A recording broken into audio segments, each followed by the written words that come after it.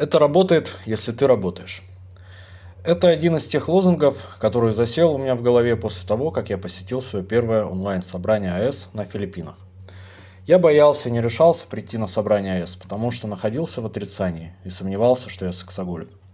Но все же я заставил себя присоединиться к собранию, так как еще больше боялся потерять жену и детей. Я убедил себя в том, что мне нужна помощь, и, возможно, АЭС сможет мне дать то, что я ищу. Первое собрание АЭС в феврале 2021 года оказалось весьма запоминающимся для меня.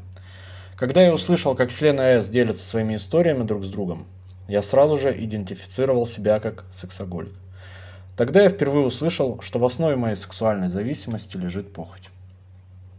Я регулярно посещал онлайн-собрания АЭС на Филиппинах и стал интересоваться тем, о чем говорится в Белой книге.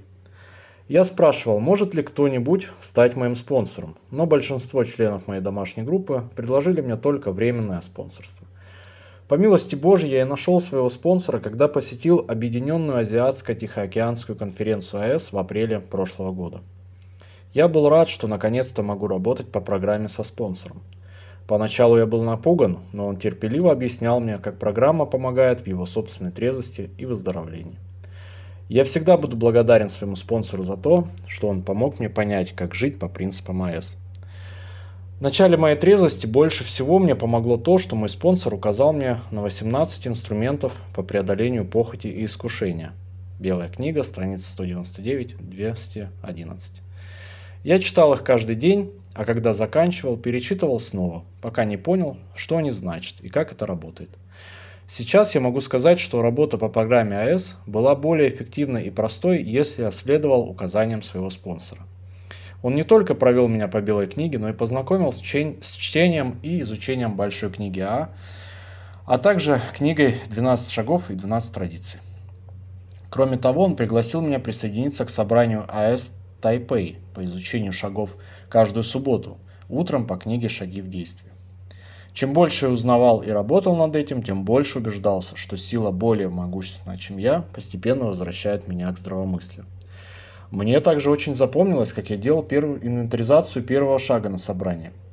После этого я почувствовал облегчение и признание со стороны братьев, присутствующих там.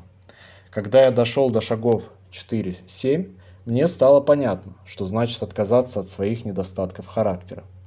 Работая над шагами 8-11, я узнал, что такое истинное смирение.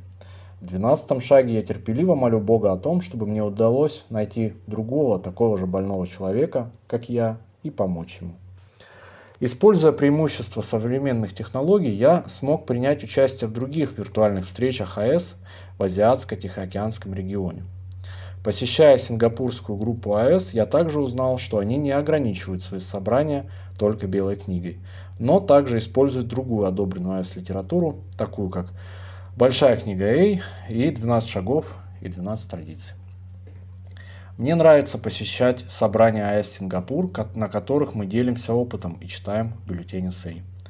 В конце каждого собрания АЭС мы говорим: это работает, если вы работаете, так работайте по программе, потому что вы этого достойны.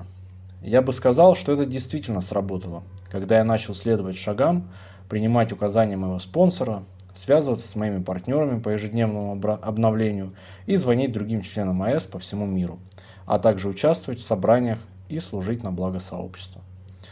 Я нахожусь в начале выздоровления. Моя сексуальная трезвость длится чуть больше 15 месяцев, но я действительно верю, что программа АЭС работает для меня.